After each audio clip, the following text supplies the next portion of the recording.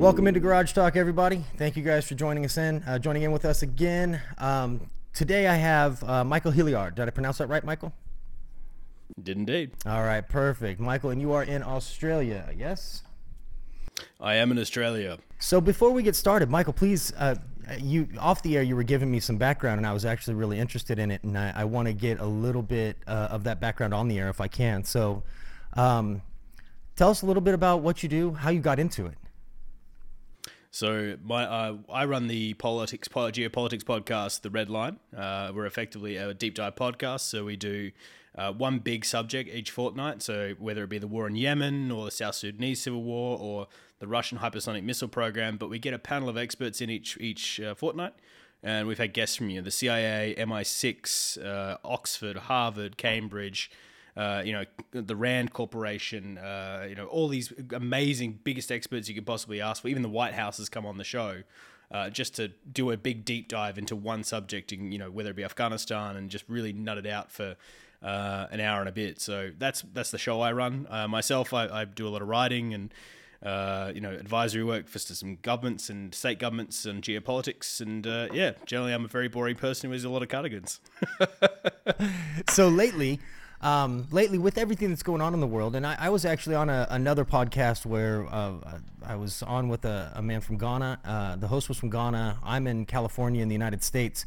And he had another guest on who was in the Netherlands, but from Britain. And we were kind of discussing on his podcast just what's happening kind of right now across the world. And my take is, so that you have a little bit of background on me. I've been in healthcare for 24 years.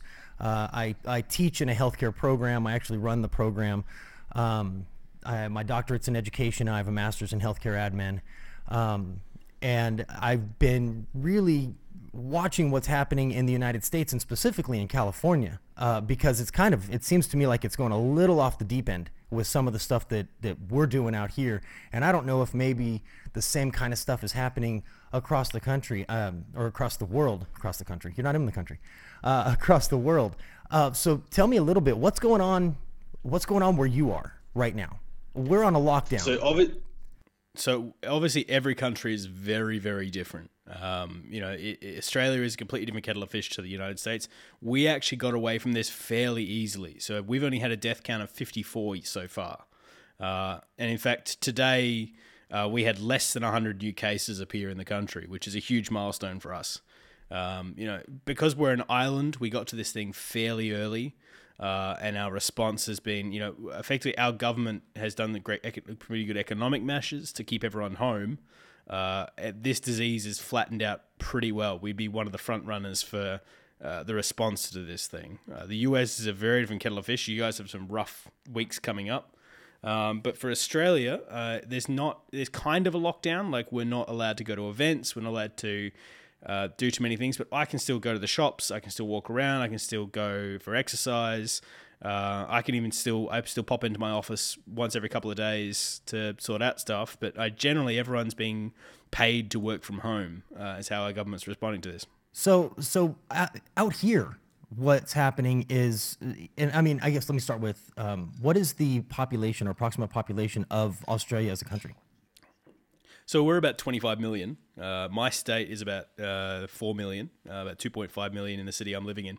But the difference is that our city, where I live in Perth, Perth is the size of Buenos Aires, but it has 1/10 the population. So, it's very similar to how your houses are, in Arizona, that kind of area, where you're very big houses and you can afford to kind of have a 4-bedroom house with 2 people.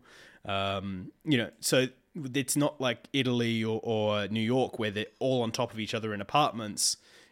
We actually have a backyard and we're quite spread out, and diseases take a little longer to bounce around than other places.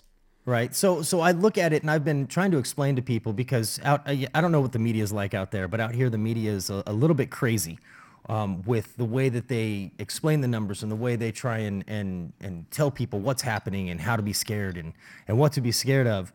And they use the total numbers. And right now, I mean, the United States, we're on top with the total numbers of total cases.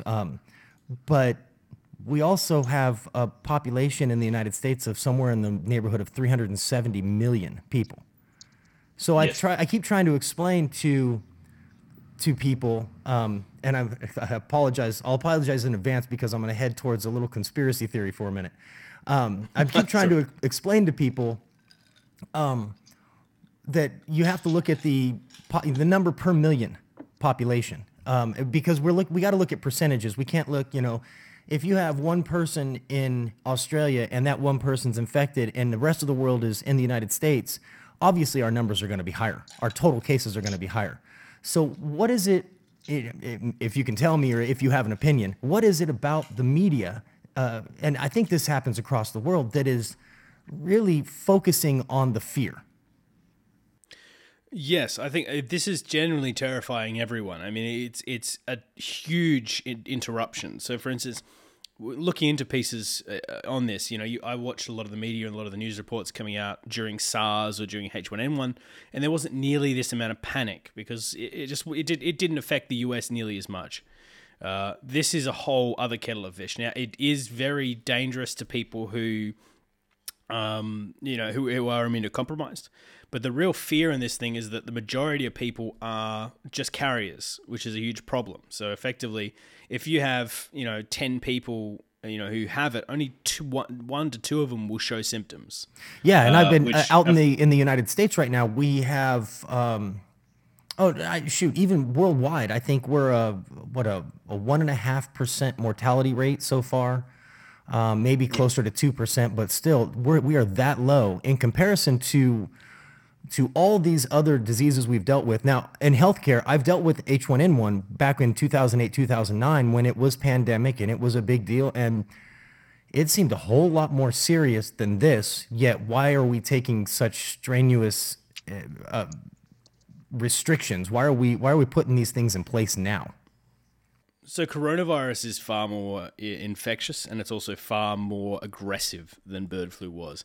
The trouble we have is the fact that diseases, when they get to mass amount of people and they get to mass amount of areas, do tend to mutate. Now, we don't know if it will, but if it, let's say, does and mutates to, let's say, COVID-20, and the COVID-20 has a 95% kill rate, then that's a whole other kettle of fish, and that's very, very dangerous. So it's we're worried that it gets to the next stage. Yeah,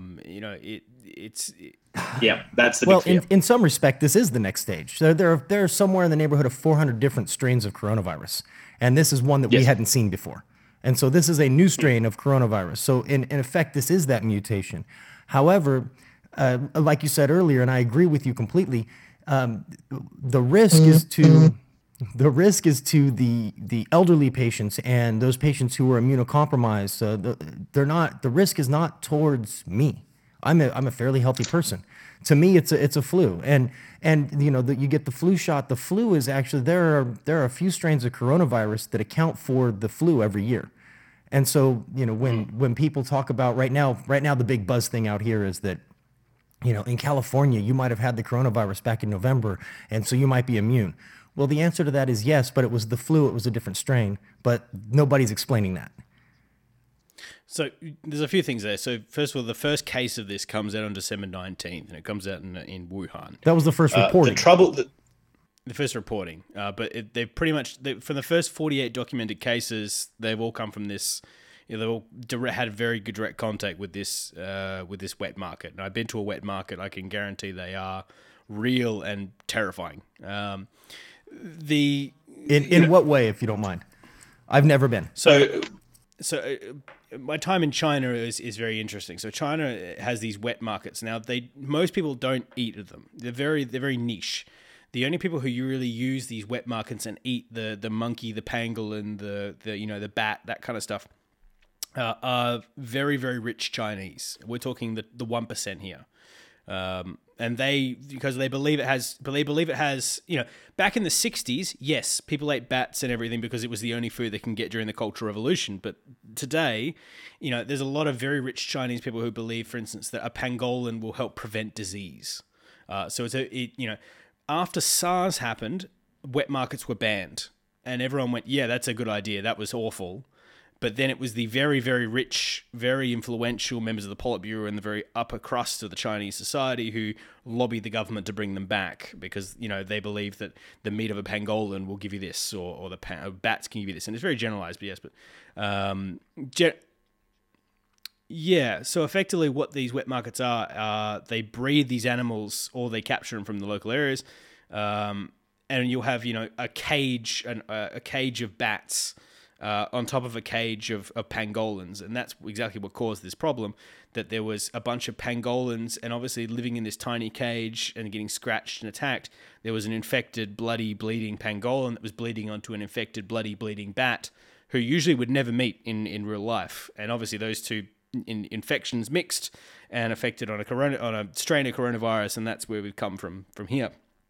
The trouble with this thing is the fact it's got an incredible carrier rate. So, for instance, my boss back here in Australia is immunocompromised. He has a disease that, and if he gets sick, he's going to get really, really, really sick. So, effectively, right now, anything I do with him has to be teleconference. And the one time I have seen him, I actually have my full nuclear radiation masks on because I can't get anywhere near him. For him, it's dangerous because here's the thing: I could quite likely have it. I don't probably have it due to the fact that the Australian government's been very good about this. But if I could very easily have this disease, not notice it all, I might just have a tickle in the throat for half a day, and I'm done with it.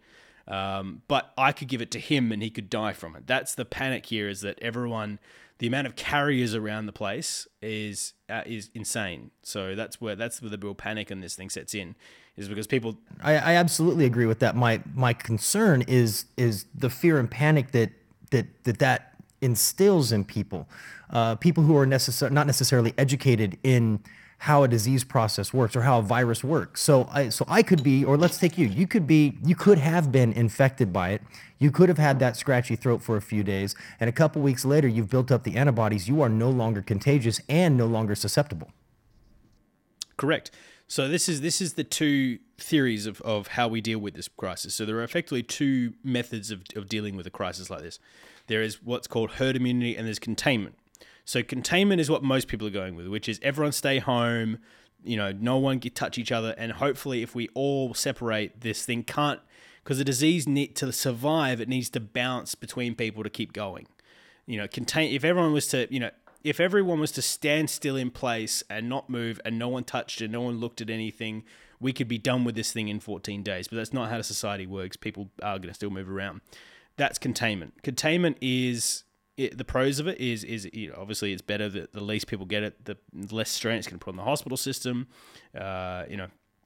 It's not flattening the curve theory, but the trouble with it is, if you remember, Spanish flu came in 3 waves. So the first one hits in 1918, the second one in 19, and then another one in 20. Effectively, if we all contain ourselves and, let's say in 6 months we're done with this thing, and then one person comes over from, Kiribati or some country that's had it, and they come into the US, we start the whole process all over again. So the other option is herd immunity. So that's how effectively immunizations work. Is effectively if everyone gets it quickly, because once you get the disease, you can't get it again from what the understanding of the disease is at this point. So effectively, if we all get it, we can effectively, most people will be fine. As long as somewhere between 60 and 80% of your population get it, the disease can't bounce very well and it burns itself out and we're fine. Which is great because we won't get it the second time. But to do that, you have to be willing to sign off that 2 to 3% of your population will die if you go the herd immunity strategy. Now, that for the US would mean, 6 million Americans dying. And you'd have, politically, particularly being an election year this year, it would be very hard for Trump to stand on the podium and say, I am happy for 6 million elderly Americans to die to solve this problem. So that's the two options. The containment strategy is what people are going with mostly, just because they are hoping that someone has a vaccine before the second wave comes in. Countries like Mexico, effectively, South Sudan, Netherlands and Sweden have all gone with herd immunity. It's going to be interesting to see how they go with it, because effectively they've got to a point where there's no point containing, enough of the population's got it, let's just ride the storm out at this point. Right, and Mexico has actually closed its borders at this point, right? Yes, Mexico has closed the borders to the US. And so is Canada. Yeah. So is Canada. In fact, everyone's borders are closed. In fact, even in Australia, in my state, the borders are so closed that my state border is closed, my national border is closed. But even to the point where, in my state, I can't travel more than half an hour from my house without being fined for it, unless I have a reason or I'm in a specific case. If I'm a freight worker or an army worker or something like that. But generally, they've divided my state into like 19 regions, and you can't leave your region. That's it. No one gets out. Oh, it's like Hunger Games. It really is like Hunger Games, isn't it? Yeah, a little bit, yes. So, yeah, out here in California, what they've done is, I'm in Southern California, so we have San Bernardino County, Riverside County, Orange County, San Diego County, LA County, and Imperial County. And it's really interesting. Each county is handling it differently. So in Riverside County, we were the first ones to require masks. So if you go out of the house, you have to wear a mask or you risk a $1,000 fine. And I got to be honest, to this point, I am still probably the only person out and about that doesn't wear a mask. I just went to the store this morning, and I'm the only person that I don't own a mask. I don't have a mask with me. I'm not at work. I'm working from home just like you are. So I don't have a mask. And I went online. I'm like, okay, well, let's go online. We'll take a look at it. My girlfriend went online to go order masks, and they won't get here till May. So what am I supposed to do? Am I supposed to, it's really weird. And we were followed then by San Bernardino County, who now requires masks. And they're actually just north of us. Orange County, which is directly to the west of me, San Diego County, LA County, they've closed the beaches. Orange County, they have done nothing. They are walking around as though there's no big deal. So regardless of what the governor, Governor Newsom, who's our governor in California, regardless of what the governor says, each county is kind of doing their own thing. And I'm not quite sure why they're doing that, or why why one cares more than the other. I really am not. I'm kind of at a loss for that. It's purely political. You think so? Yeah, people have. Yes, it's a purely political thing. Same thing in Australia. Our states are handling it very differently. So our left-wing states are being very strict on this. They're getting some good measures ahead, and we push big economic measures through. And the right-wing states tend to be a little more lenient on things. They're letting some like. It's funny you say that, because Orange County and Riverside County are both right-wing counties. But Riverside County is going, in my opinion, overboard with their protection, where Orange County doesn't seem to care at all. Yeah, it's a weird, like, for instance, New South Wales, where Sydney is they allowed a cruise ship to come in, and that caused most of the cases. Whereas my state, Western Australia, which is currently run by our left-wing major party, effectively, we told the cruise ships, bugger off. If you're gonna, you can be offshore, and we will bring you. If you have an emergency case, we will bring you ashore under police escort. Effectively, anyone who comes into the state from anywhere, even interstate or from overseas, is actually taken to an island off our coast, and they all have to live there for 3 weeks until they are cured. Or proven that they don't have, and then they can come ashore. Our hospitals are all contained, but because of it, we are at a point where the disease is not in the community yet. So no one here is wearing a mask, because we can track down to, except 6 of them, we can track every single case from where it's come from, who they've contacted, and where it is. So effectively, we're very ahead of this thing compared to most people, which is pretty impressive. So what is your take? We brought up politically, the political aspect of it, and in the United States, okay, election year, I get it, but this is a worldwide issue. This is a worldwide thing that we're dealing with. So from a political standpoint, or I guess a geopolitical standpoint, what is your take on how we're handling this versus how we handled SARS or H1N1? We've passed the SARS death rate at this point worldwide, right? But what is different about how the world is handling this from that political standpoint? I think the biggest difference is the economics of it. I mean, we are going to come out of this with a very, very large recession. We were due for it anyway. All the markets were very overinflated. The Chinese banks were calling in lots of debt. The AVI markets were absolutely ballistic. But so we were due for a pop of the bubble anyway. But this has just exacerbated that, and we will probably end up, if not a very bad recession, if not a depression, depending on how the next couple of years play out. The difference here.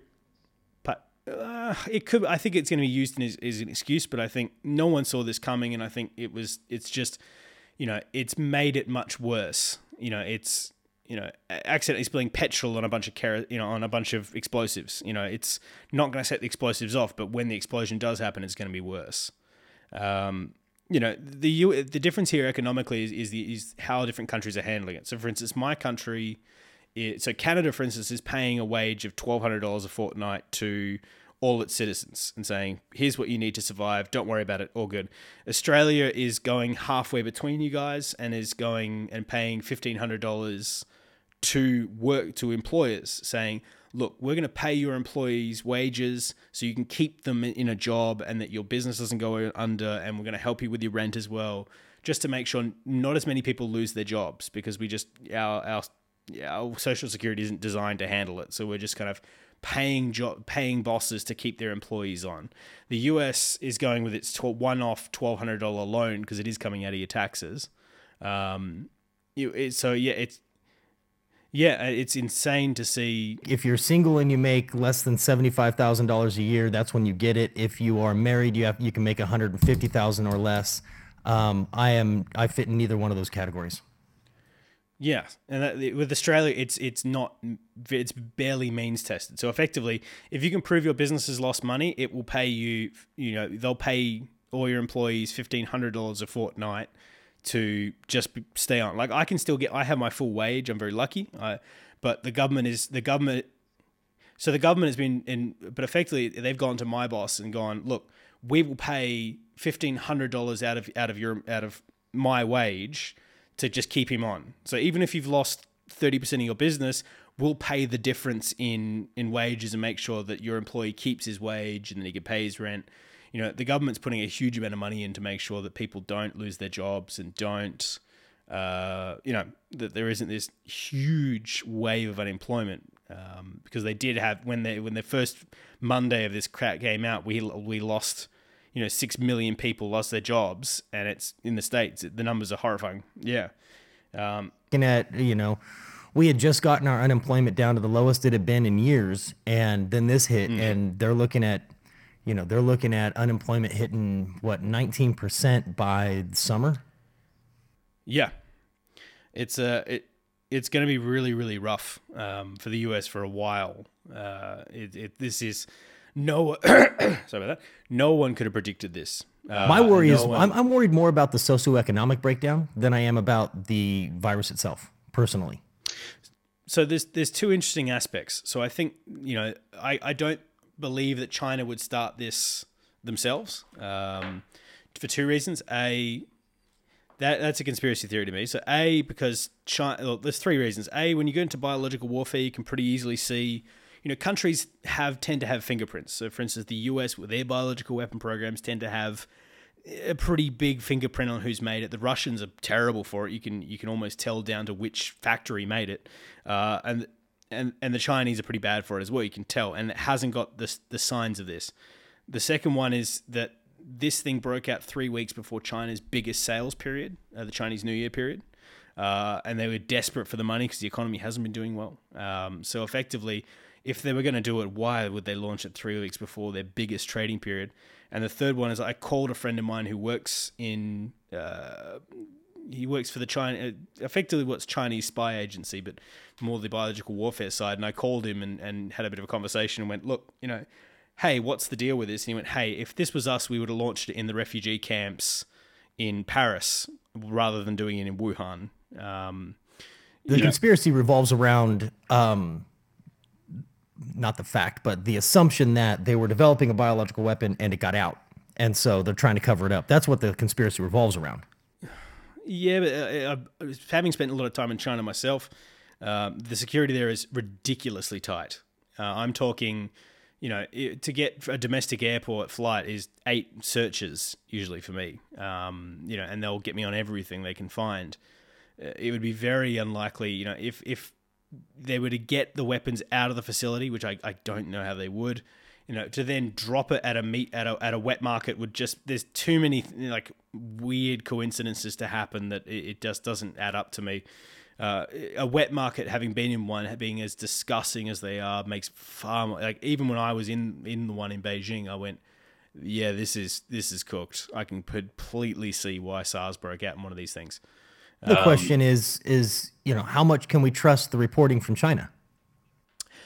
So it's an interesting question because China's in a weird position that they underreport. They tried to cover up SARS, and everyone held their feet to the fire over it, and they've never recovered from that. It was a huge blow to Chinese prestige when they held that up.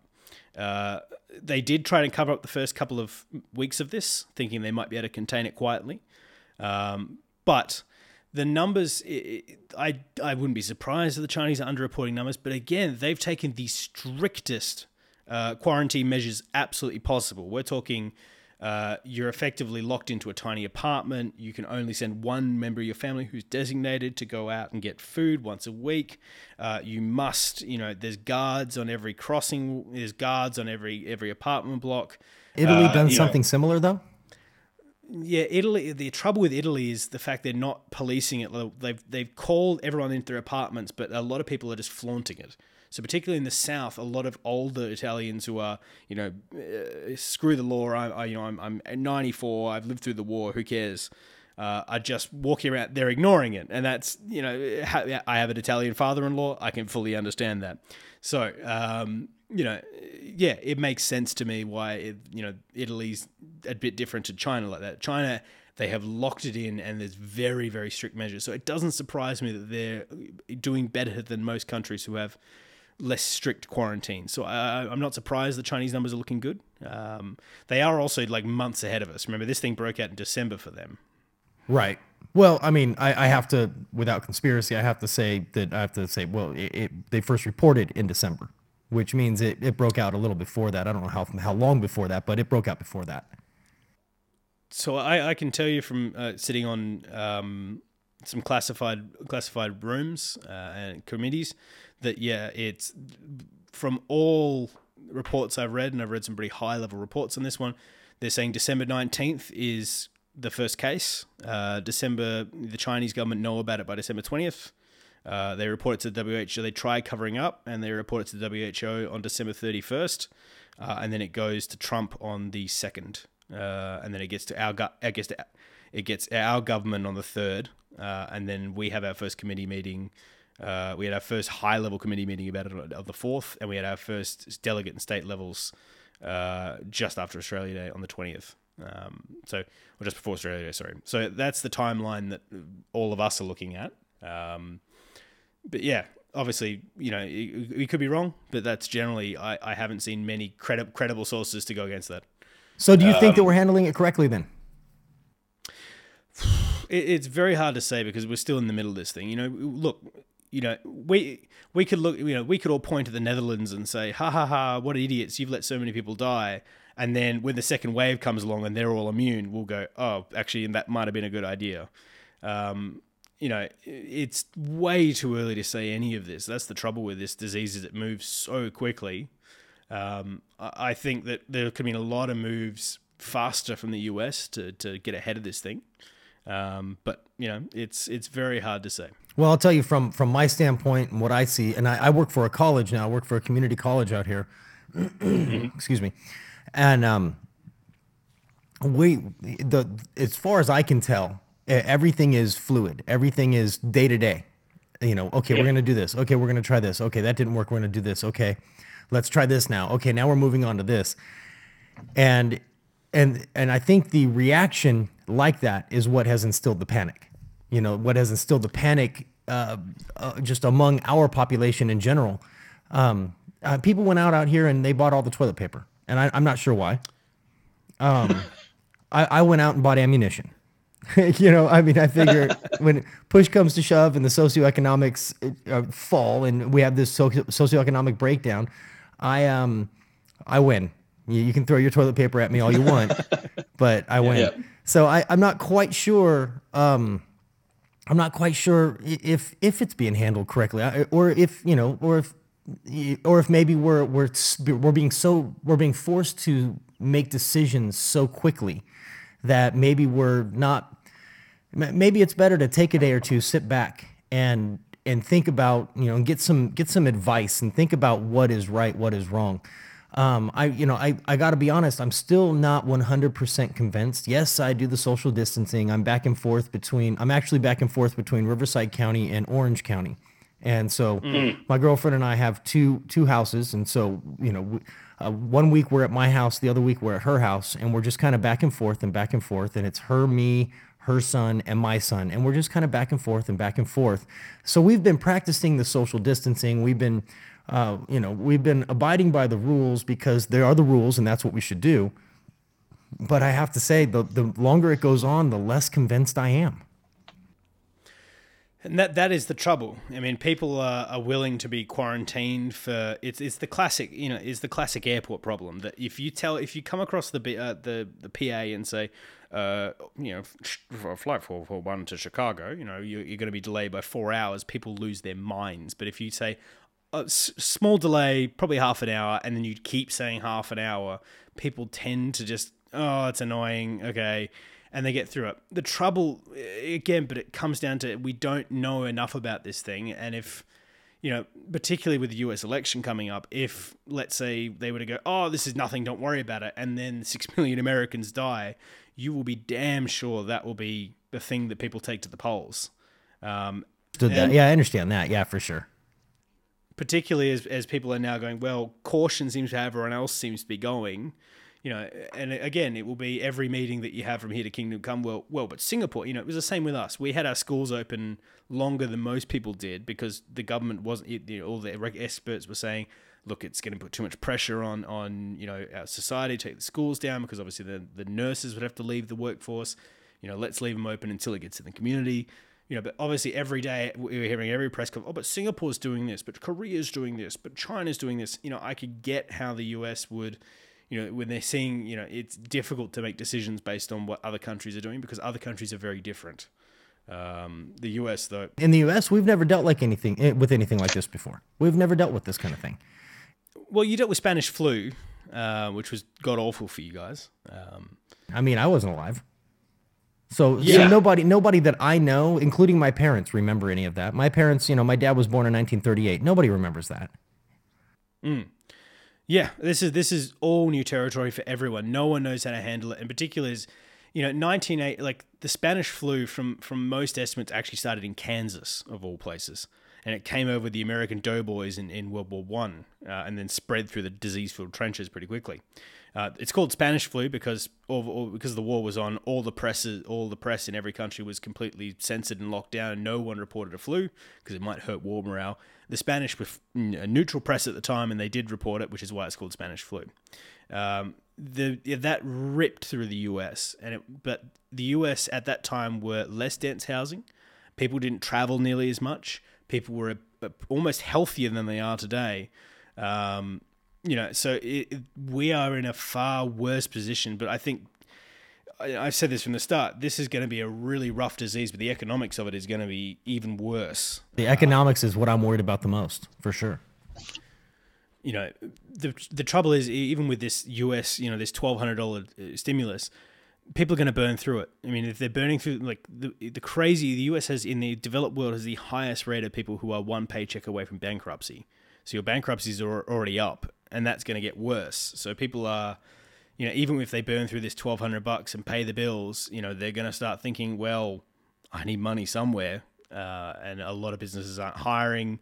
And that's when you start getting to crisis levels. If it turns violent, that would be horrifying to watch, which is why our government very, very quickly started paying everyone to make sure that people didn't get desperate and they didn't start fighting each other.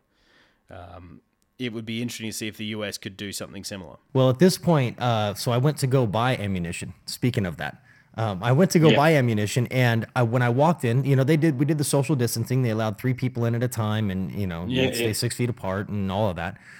And when I went in, all the gun cases were completely empty. And I asked the guy, I said, well, where are all your guns? And he said, oh, we put them out every morning. And I was there at 12:15 in the afternoon. Yep. And he said, we put them out every morning, and by noon, this is what they look like. He said, we'll put them out again tomorrow morning, and they'll be gone. And so in the United States, people are starting to freak out. And so I'm wondering kind of where that is all heading. I'm wondering where that, you know, it makes me more and more concerned. And the guy next to me at the counter he was buying 1,000 rounds. And I thought to myself, I'm not buying nearly enough. I didn't feel like I was buying enough. I was buying 300 rounds. I'm like, well, all right, I guess you win, you know.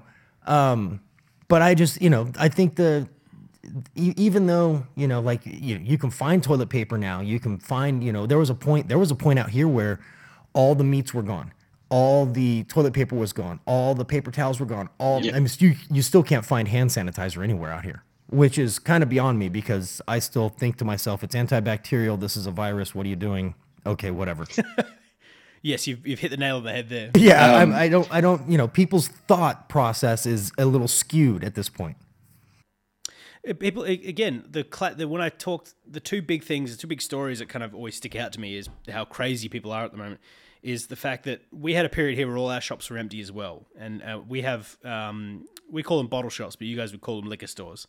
Our liquor stores were effectively, it was funny, all out of beer apart from Corona beer. Which just boggled, like, you know, I had a meeting with the Minister for Health over here recently, and I was chatting with him about all this, and he goes, oh, the amount of random emails I get through to my PA is mind-boggling. He's having guys ask him if they Google bleach, will that solve the problem? You know, if they don't order Amazon packages from China, can I not get it then? You know, there's so much. Even the Russians are getting in on it now. They put a disinformation campaign, or a lot of disinformation into Europe at the moment. But they put one out in Belgium that effectively, if you hold a hairdryer in your mouth for 5 minutes, it will dry the virus out. And 5 women in Belgium have died from this. There is so much disinformation about this virus going on at the moment. And people actually bought that. People bought it. It's part of that is thinning the herd. I mean, come on. There's definitely some Darwin Awards. Yeah, let's be honest with that. That's a little drastic. You have to. Yeah. If you don't have the common sense, I don't know. I don't know. That seems ridiculous. Who's going to hold a hairdryer in their mouth and think that's going to do the trick? Who is going to think Corona beer will give you Corona? It's just, would buy all that Corona beer. I'd be just fine with that. That wouldn't bother me. Oh, it boggles my mind. Like even I went in. My drink of choice is vodka, just for personal reasons. I went in and bought a couple bottles because I knew the bottle, just in case they were going to put restrictions in. And the guy's like, "Oh, you're going to wash your hands with it?" I was like, "Well, no, I'm going to drink it because this is not strong enough to wash my hands. What are you talking about?" There is so much disinformation. The interesting thing is, him and his girlfriend spent a night using vodka, making hand sanitizer, and I'm like, wow, that's okay. That's what you did, huh? I'm like, you just totally wasted your alcohol. Yeah. Which, frankly, the first thing I bought to stock, the only thing I've stockpiled is vodka. Well, the funny thing is, out here you can find. I'm a beer drinker. I like Stella, and I can always find Stella. I can always find beer. I can find Stella. I can find 805. I can find Corona. I'll drink Corona. I don't care. Beer is not the issue out here. It was, and now you can find those fresh meats and stuff. But there was time where just a week ago, you couldn't find. I walked into the store and the entire meat section was gone. It was empty, and all the toilet paper was empty, and I just could not believe it. Well, it's panic. People are sheep. People. We're very. Again, I say this all the time that we are effectively still running. We are running this amazing Windows XP with a computer made in 1995, and that is our brains. Yeah, now we absolutely. are trying to run these very high concepts and philosophies on monkey wiring, effectively. And I I walk like the other day. I walked through a shop and there was a few packets of toilet paper, and I went, "Oh my god, toilet paper!" And I grabbed one and bought one, and I bought it home. My girlfriend was like, "We've already got like 7 rolls." I was like, You got home and you realized I just did that. Yeah. "Yeah." And it just clicked. I was like, I'd like to think I'm a smart-ish person. And I was like, man, I've done the same thing. I've seen toilet paper. I know people are buying it, so I panicked and bought it. People tend to panic, if they think that something's going to, like the classic example, usually, actually exactly this day, usually every year, our liquor stores are open every day except Good Friday. We all close our liquor stores Good Friday. So on the day before, so the Thursday before Good Friday, Australian liquor stores usually sell out or get very close to it. People raid them because the liquor store is closed for one day. People panic because they go, people drive home and they go, I can't get booze tomorrow, so I better buy 3 bottles tonight just in case.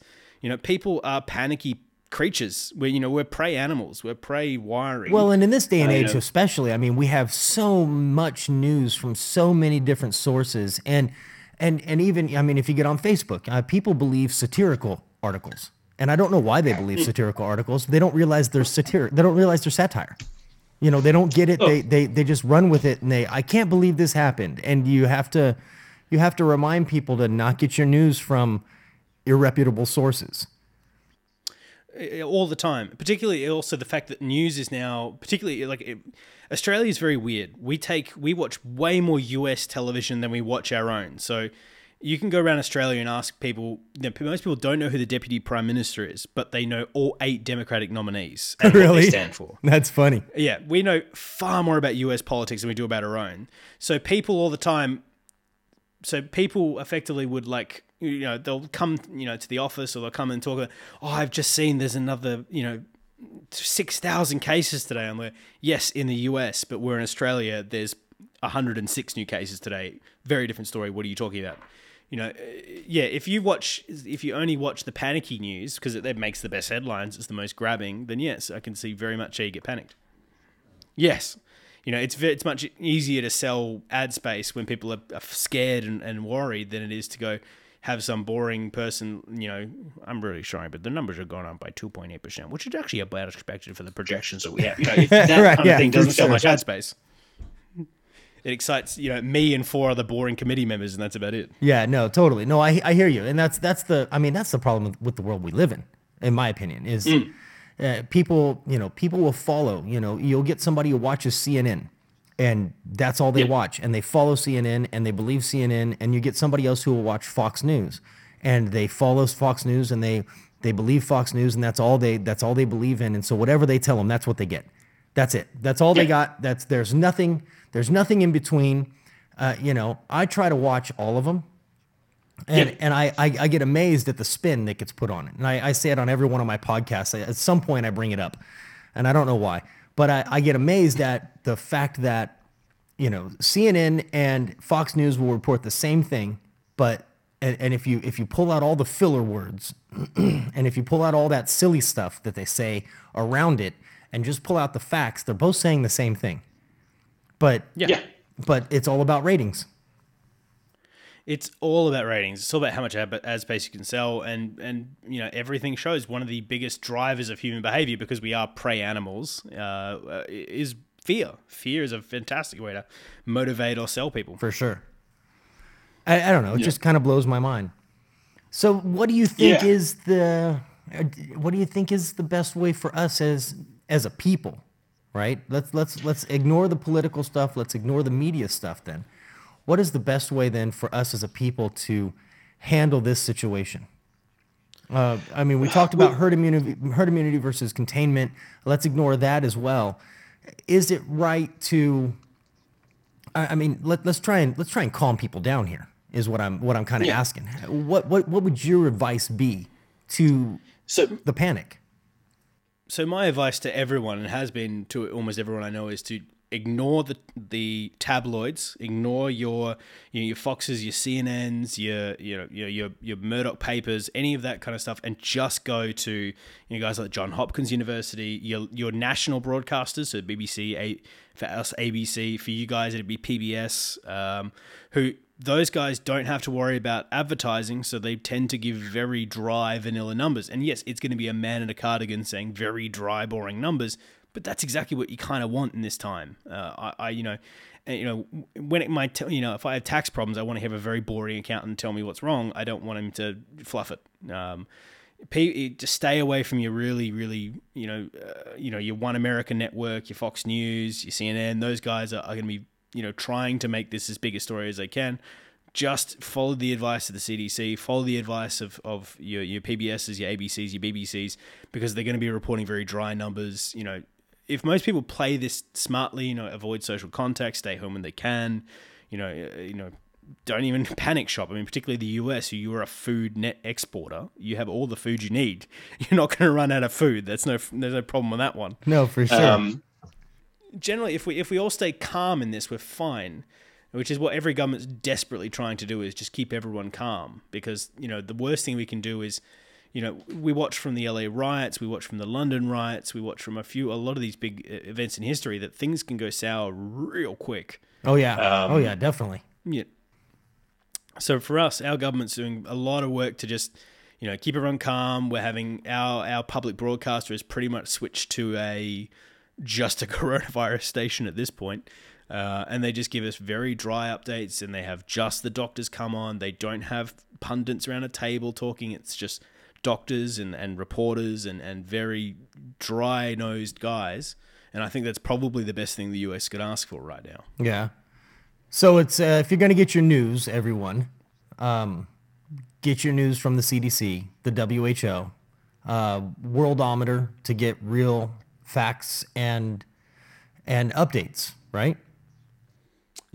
Just ignore Facebook, ignore Twitter. The amount of the amount of people I see posting stuff saying 5G is causing this, even though that's amazing to me. Yeah, that's one of my favorite. They're burning towers in Britain at the moment. Are you serious?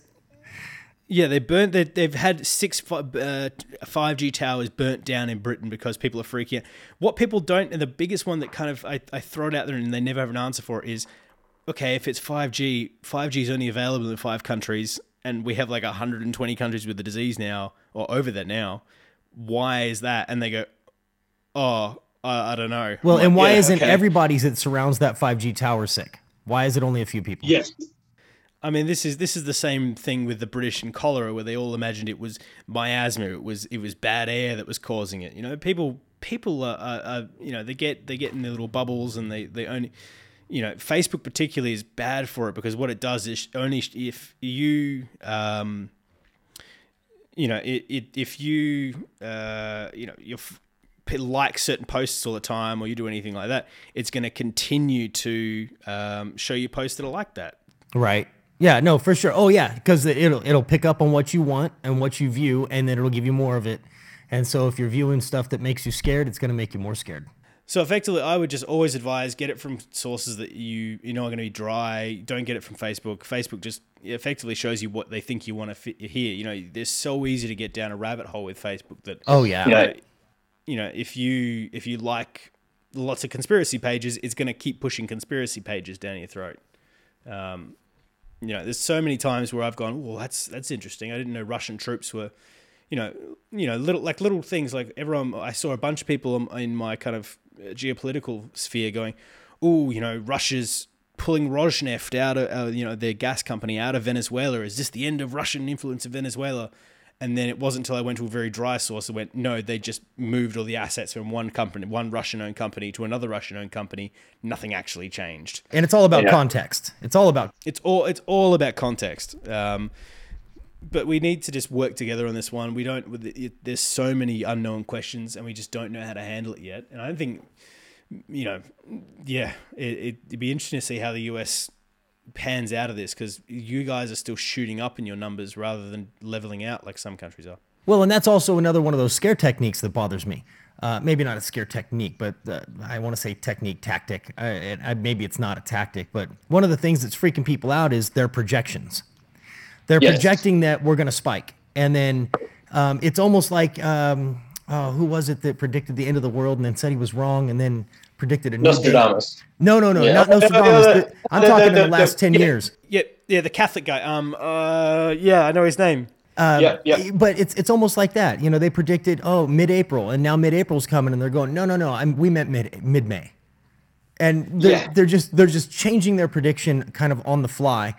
And I know that, you know, from, you know, the doctors and the researchers, they're doing the best they can. I get that. And I'm not, but maybe we need to sit back just a little bit before we start freaking the world out and understand how what we say is going to affect the rest of the world.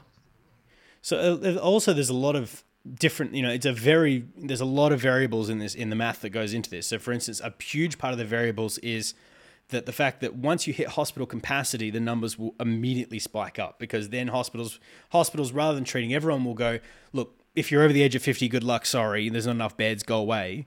And that's when your numbers start really climbing. So that's also a bit of a panic in all this. Yeah, no, it is. And out here, one of the biggest things they're worried about, you know, I teach in a healthcare program, and we deal with ventilators, and, you know, I've been in contact with the Department of Health and Human Services. I've been in contact with our county's Riverside University Health System. I've been in contact with somebody from Sacramento. I can't even remember her name. And then I've been in contact with somebody else who's trying to coordinate all of it. And I've had 4 or 5 different people call me and start to ask me about, you know, volunteering up my equipment and asking for my equipment. And I don't know who to give it to. I don't know who, you know, so I sat back and I said, look, when you guys need it and the state commandeers it, then they can have it. But until then, I don't know, you know, I'm not trying to play favorites with anybody. I don't know exactly what to do with all this stuff. Plus, we're also currently using it. We're still teaching, even though it's online, we're teaching now. And so we still need that stuff to teach our students so that they can actually graduate and enter this field where they can help. And so it's kind of weird. I don't think that anybody really has a great grasp on what's going on. You have so many hands in the jar that everybody's trying to do the same job. I don't know exactly who to listen to and who to grab onto. Yeah, and that's the trouble. Particularly, is it's a weird patchwork over there between the states all trying to bid each other for the equipment, which is crazy for most countries. You know, like it comes down to the fact that, like, we've had the same thing. Our private hospitals didn't have much in reserve, because why would a private hospital have stuff in reserve? You know, if they're, you know, a private hospital is going to try and run at as least costs as they can, so they don't keep 100 ventilators sitting in the basement. So effectively, we've moved a lot of our private stuff public at the moment, because the fact that we just need to get as much as we can across the board. So yeah, I don't think anyone was ready, you know, particularly in the private sector, was ready for how, you know, who could have predicted coming into this that we'd have, you know, this many people needing ventilators. It's just crazy times. Yeah, no, it is. And so, if you don't mind, I'm going to go ahead and wrap up here. Yep. But just kind of as a final thought from me, you know, do what you need to do, social distance.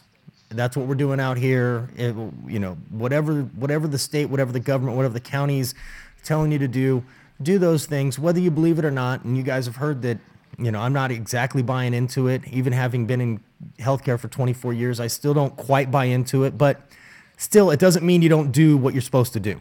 So, you know, as soon as I get a mask, yes, I'll start wearing it in public, even though I think it's kind of silly, but I'll still do it because that's what they're asking me to do. Don't buy all the damn toilet paper. Leave some of that shit on the shelf. You know, I mean, leave it alone.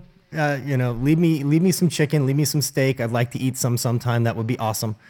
But don't panic. Just stop and think before you're doing things. That would be kind of what I would go with in terms of this. Let's use our minds. Let's use our common sense. You know, if you hear something, fact check it. Always fact check. Don't just run with something. Don't let somebody tell you something, especially right now. Don't let somebody tell you something and just believe it. Take a minute, do some research on your own. It takes you 10 minutes to research it. If you can't find it, it doesn't exist. It's that simple. Google has everything. If it's there, Google's got it. If you can't find it on Google, they were wrong. That's the way I look at it. Does that make sense? Yeah. Also, don't trust. If it's got .patriot .something at the end of it, it's usually not great. If it's got .ru at the end of it, it's probably not safe either. If it's got like natural, organic, crystal news, is probably not your best news site either. Right. Trusty guys who aren't getting advertising money. Trust the guys who are just there to be fact reporters. And if he's wearing a cardigan and he looks like he hasn't been on a date since 1984, he's probably the guy you need right now. Yeah, you can probably trust him, right? That's awesome. Michael, thank you so much for coming on. I really appreciate having you. And I appreciate you taking the time. I know it's almost 1:15 your time, so I'm gonna let you go. We're gonna close up shop here. Let you get some sleep. I'd love to have you on again in a couple months and see where we're at, if you don't mind. Would love to be back. It's been a pleasure. I appreciate it. And for everybody who's listened this long, one last time, what is your podcast?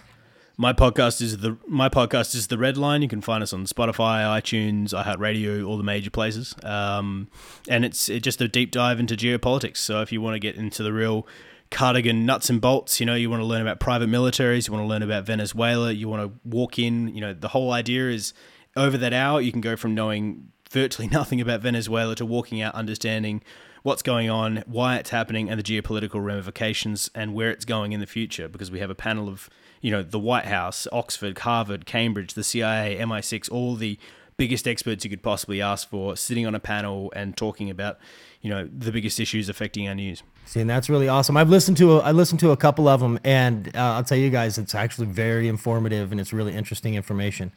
So, Michael, again, thank you so much for coming on. For the rest of you guys, you have questions, comments, you want us to revisit something, garagetalkpc@gmail.com.